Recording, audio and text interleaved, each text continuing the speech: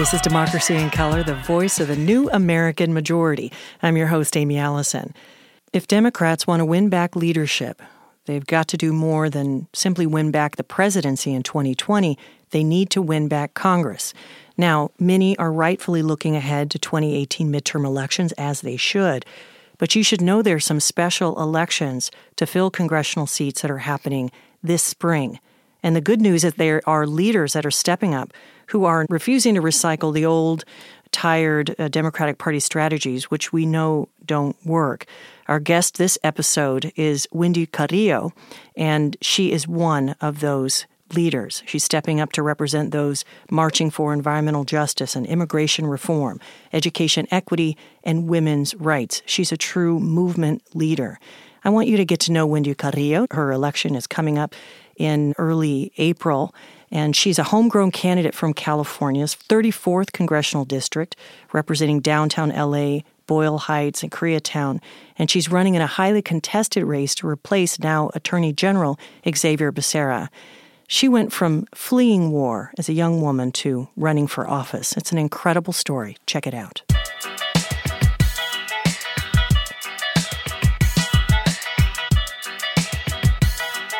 Okay, pronounce your last name because I'm throwing an extra R in there. Carrillo. Oh, no. I think I did it right. Carrillo. Carrillo, yeah. It really should be Carrillo. Okay, why? Because of the double L. It's an LJ. So you pronounce it like a J. Yeah. But it should be Carrillo. But no one says it like that. That's too advanced for me. It's advanced. It's advanced Spanish. Okay, in Democracy in Color, we had a staff meeting, and one of our team members was like, okay, it's the chisme or something like that. And they were like, wait, you know what that means? And the rest of us who didn't speak Spanish were, chisme, that's a basic California word. Chisme time. It's my favorite time. Why? It's gossip time. Yeah. Okay. Well, you got some gossip for me? Chisme time. There's always time for gossip, I think. It's like, I'm really tired until you have chisme time, and then you're not tired anymore. It's like, boom, I got energy. Yeah, because I didn't get much sleep last night because I'm writing a book, and then when I have a burst of inspiration, I'm going. Mm-hmm. But this morning I was dragging, and obviously I spilled your coffee because I'm, herky-jerky. But as soon as you mentioned chisme, like, hey, what? What's going on? Yeah. A friend of mine used to say, pass the cheese, don't forget the crackers. I'm like, oh, you got something good. Okay. Well, I was asking you how you're holding up. Congressional campaign is very demanding. Yes, it's been nonstop. I used to count the days. It was like day 1, day 2, day 3, and it was quite novel, right, in the beginning of the campaign. And now it's like I'm counting backwards. It's 20 days now before April 4th, which is the day of the primary. But people have already started voting. So it's incredible that it's coming up so quickly. Yes. And in the introduction, I say, people are looking at congressional seats for 2018, but your special election is incredibly important. So I want to know all about the dynamics, but I really want to know about you. Let's do it. First of all, you have this incredible profile in Forbes magazine that talks about you escaping war to being a congressional candidate for the 34th district. And how did you start? Tell us a little bit about when you were younger. Yes. So, and thank you to the women at Forbes who are doing this incredible series of stories on resilience, which is how they learned about me and my story and why they chose to feature it. And so I was born in El Salvador in 1980, right smack in the middle of the Civil War. And unfortunately, my biological father died in that war. And my mother was, in her early 20s, and she made a very courageous decision to seek a better life for herself and for her daughter and for her mother and her sister in the U.S. And so she came to the U.S. first to check out, see what's going on. And she came to California? She came to California. She came to Los Angeles. And she had a cousin here. And some of, our members of our family had came to LA already, escaping the war. And she came and she started working odd jobs. My mother had a university degree in El Salvador, and we lost everything, like many people in Civil War nations do. And so she was very young. She was in her early 20s, and she made the long treacherous road here. And I can only imagine, what she was thinking when she was 23 and going through all this, leaving her baby girl at home with her mother. And so You're the baby girl. Yeah. How old were you? I must have been around 3 when she left. Must have been heartbreaking. Of course, and so, she was able to save some money. And she was able to send over for me, for my grandmother and her sister. We came together and we crossed the U.S.-Mexico border. And I was wearing a little Mickey Mouse shirt and I had my hair in pigtails, and I was told to blend in and not, say much. And in those days, traveling with a coyote, right, was very common and not as dangerous as it's become. There were more guides at that time? Yeah, there were more guides. And so we came in, we flew into Mexico and then came with a car, across the Tijuana border. And, my mother had made a new life here. And so she had another little girl, she had my baby sister.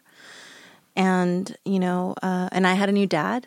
And a man who raised me, who I know and love as my father, is of Mexican descent. And it is because of him that we were able to obtain residency. So we came without status, and I did not know this. So from the ages of 5 and 13, I was undocumented, like many children that flee war and violence, and that specifically fled El Salvador and Nicaragua and Honduras during that time. And so at 13, I found out that I was undocumented and luckily had a pathway to residency. It had taken years and years before that happened. And I was able to go back to El Salvador and see the country as a teenager. You're 13 years old. I was in 8th grade. My life and my mind were in different places. You're just LA I'm just kid, I'm just wearing my LA gears, like listening to like Madonna and Gloria Trevi and, and you learned for the first time, I learned for the first time this history and went back to the country and saw what it looked like post-war. And wondered, what would my life have been like had there not been a war, had we not had to flee and migrate and go to a whole new country, had my family not lost so much in the process. I came back to the U.S. with residency and years later had a pathway to citizenship. You wait the X amount of years before you're able to apply for citizenship. And I waited longer because I needed to save. It was close to like $700 that I didn't have in order for me to apply for the process. Yeah, they never talk about the cost. Yeah. Heartbreaking over the last couple of weeks of young people that were in the same position that you're in who were speaking out against bans, immigration bans, and the policies coming out of the Trump administration, and even one being arrested after speaking publicly. Yes, the Dreamers and the DREAM Act movement is something that I've, as a journalist, have covered very early on. I had a radio show in Los Angeles called Knowledge is Power for 10 years, where one of the major things that we talked about was the failed DREAM Act. The DREAM Act failed in 2001 because of 9/11.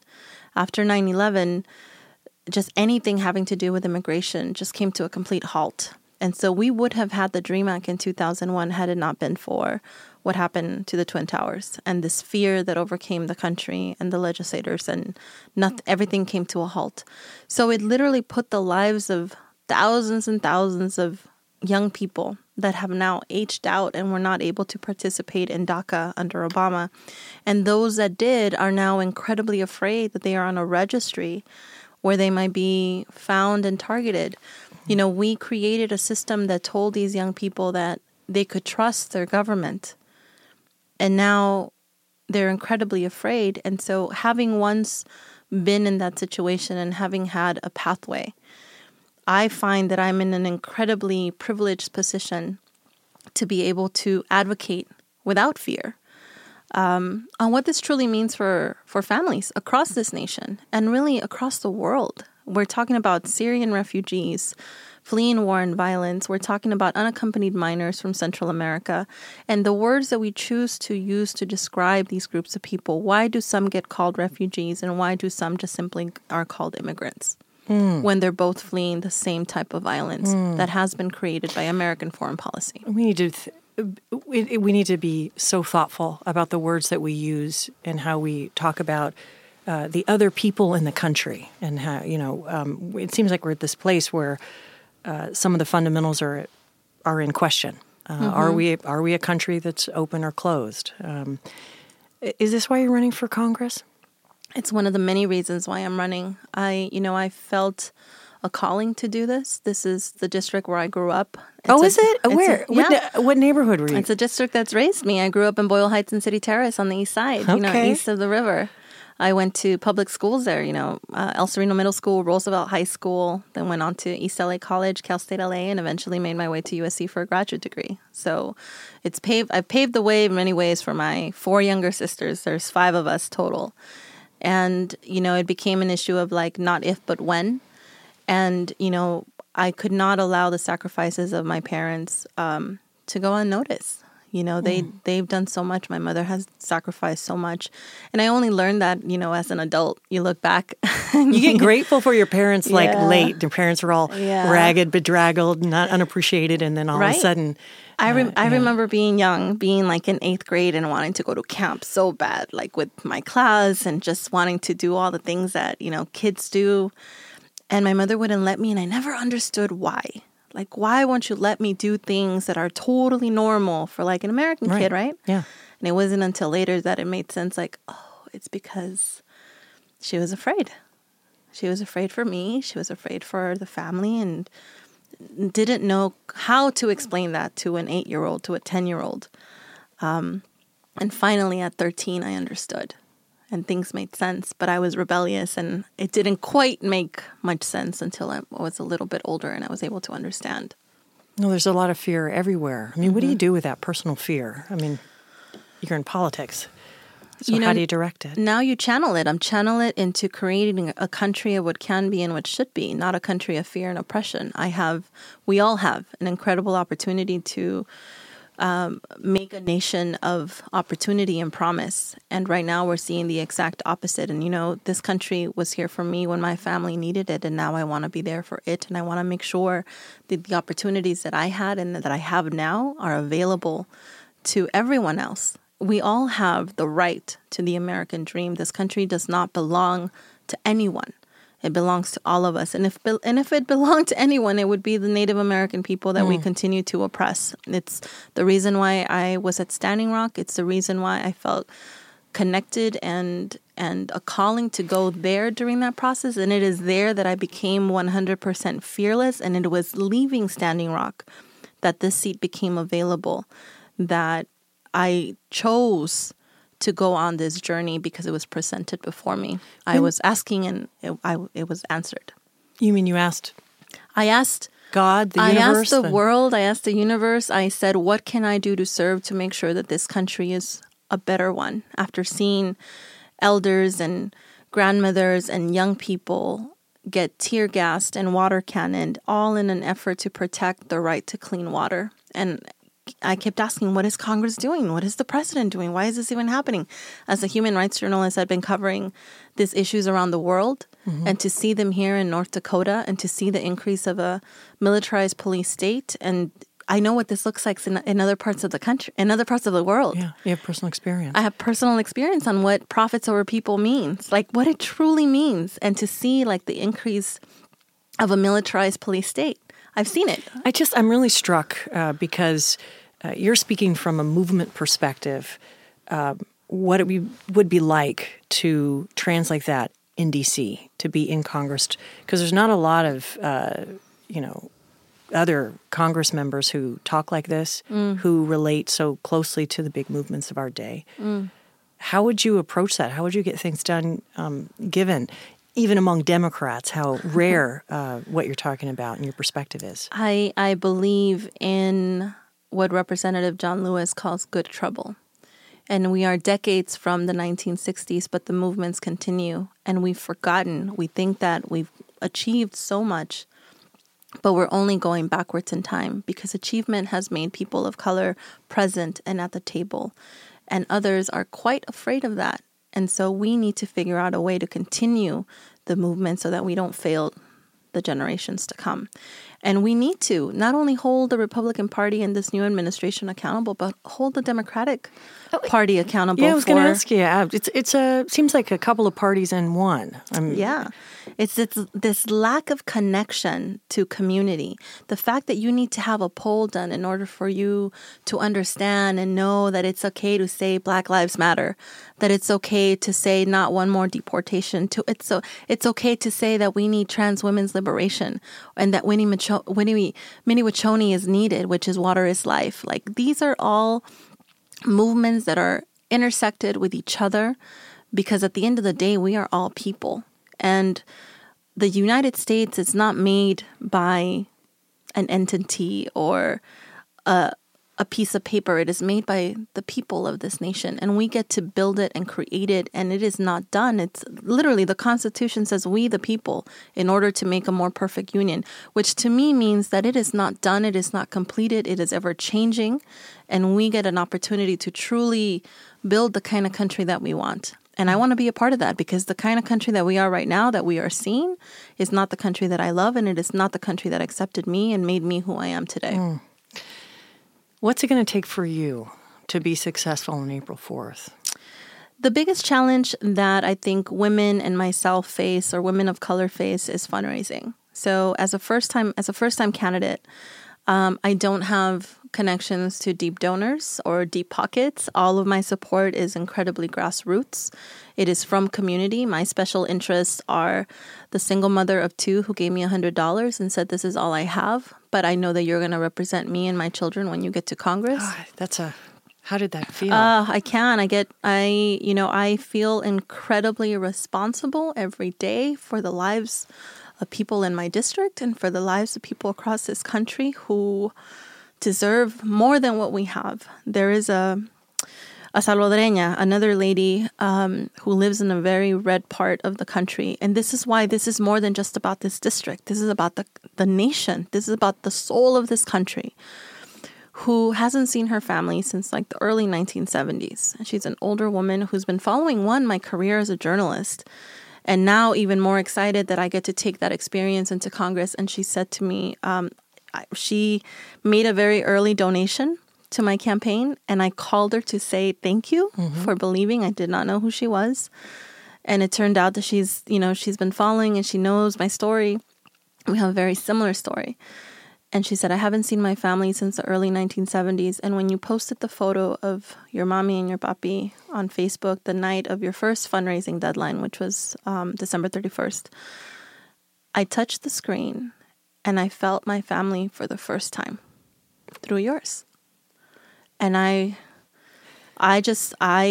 did not know what to say, but I understood the impact that we have when we connect, when we are people, I'm not a politician, but what I can tell you is that I believe in public service. And I think that's something that we've been missing for a long time. We've been missing leadership. We've been missing courage and hope, actually. And I get overwhelmed when your passion and your clarity. It's like medicine. Last few months have been hard for all of us, and I thank you, because running is something else. And people can, you have a Facebook page. I tried to tweet. I'm not much of, people know I'm not much on Twitter, but I took a picture of the empty studio that we're currently in, and I'm hoping, I gotta retweet it. Yeah, I retweet it. Well, hopefully I'll have a new tweet with our pictures in it. Just excited, and I want people to know you. I want people to know you outside of Los Angeles. I want people to know you across the country. I believe that bold leadership that's connected to movements, if it's elevated, it can actually make a tremendous difference. And so I just want to thank you for stepping into your leadership, because I'm meeting you for the first time in person, and it is a remarkable thing to behold. Thank you. Okay, so let me ask you, this knowledge is power show that you had on Power 106. Isn't Power 106 a hip hop? It is. Are you a hip hop person? That's the coolest thing about it. Wait, are you a hip hop fan? I am. Yeah, absolutely. Okay, so like I who? mean, I grew up listening to Tupac and Biggie, but I'm also like super into like Kurt Cobain and Nirvana.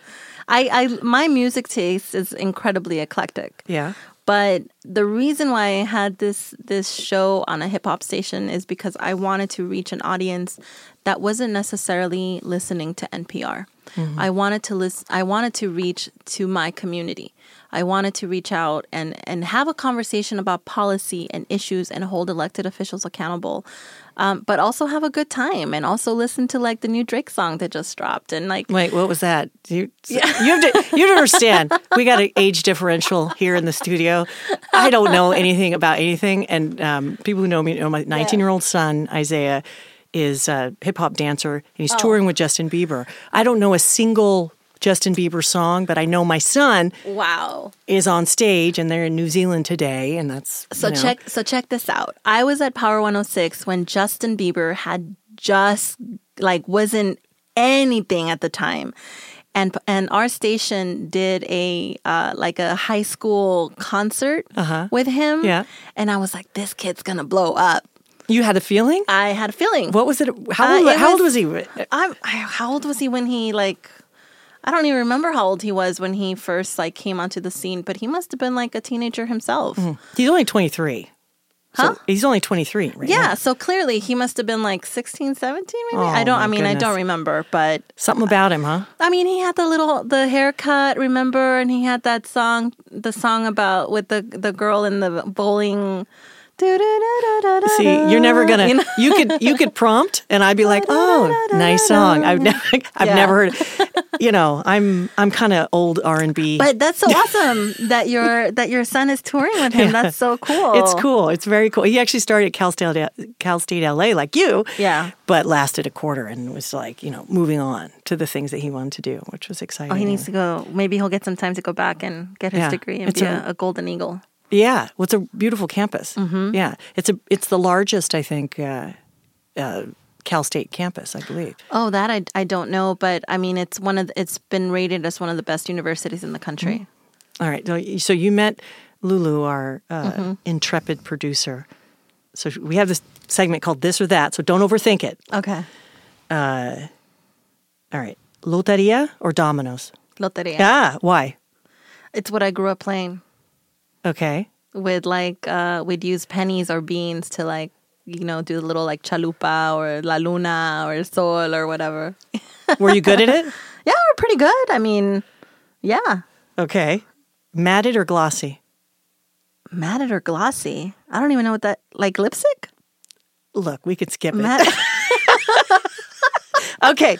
Is that like paint? Okay. We'll skip it. Nikki or Remy?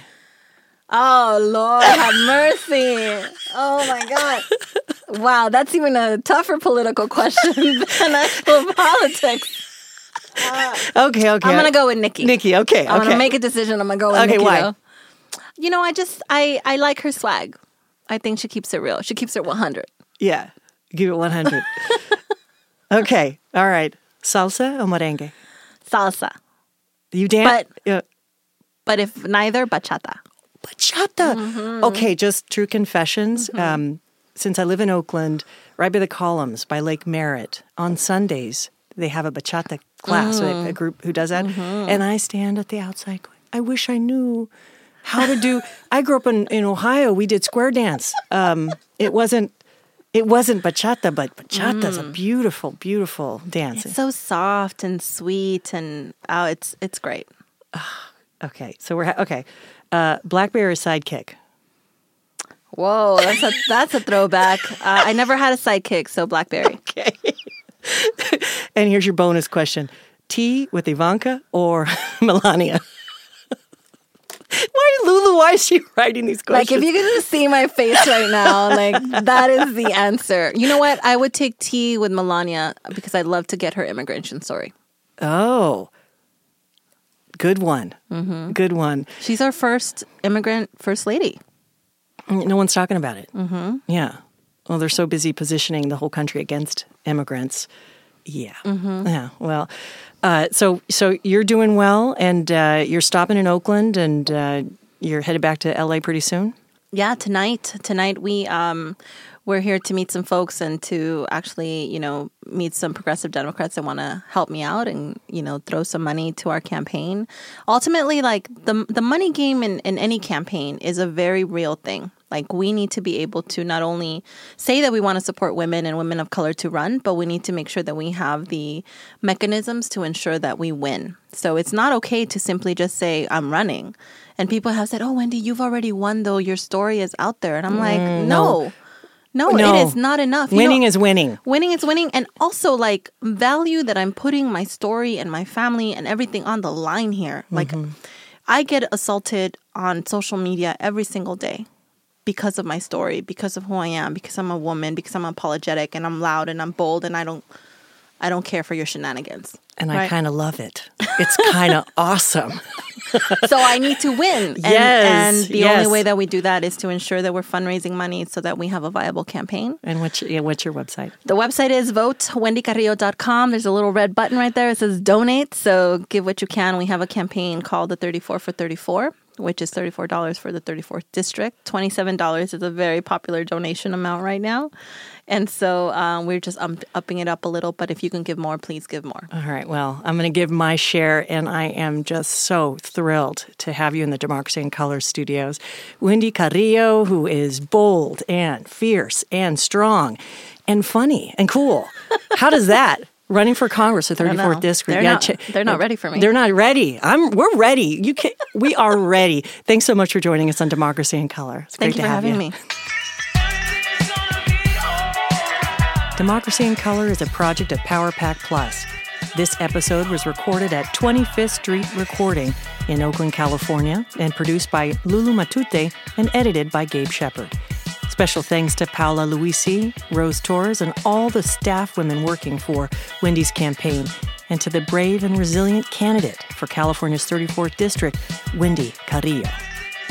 You can listen to future episodes of Democracy in Color on democracyincolor.com, SoundCloud, Stitcher, and iTunes, and you can also connect with us on Facebook and on Twitter. If you appreciate this podcast as much as we appreciate you, please subscribe and rate us on iTunes. Tell a friend, a colleague, or a neighbor to tune in for their dose of political intelligence. So until next time, thanks for joining us.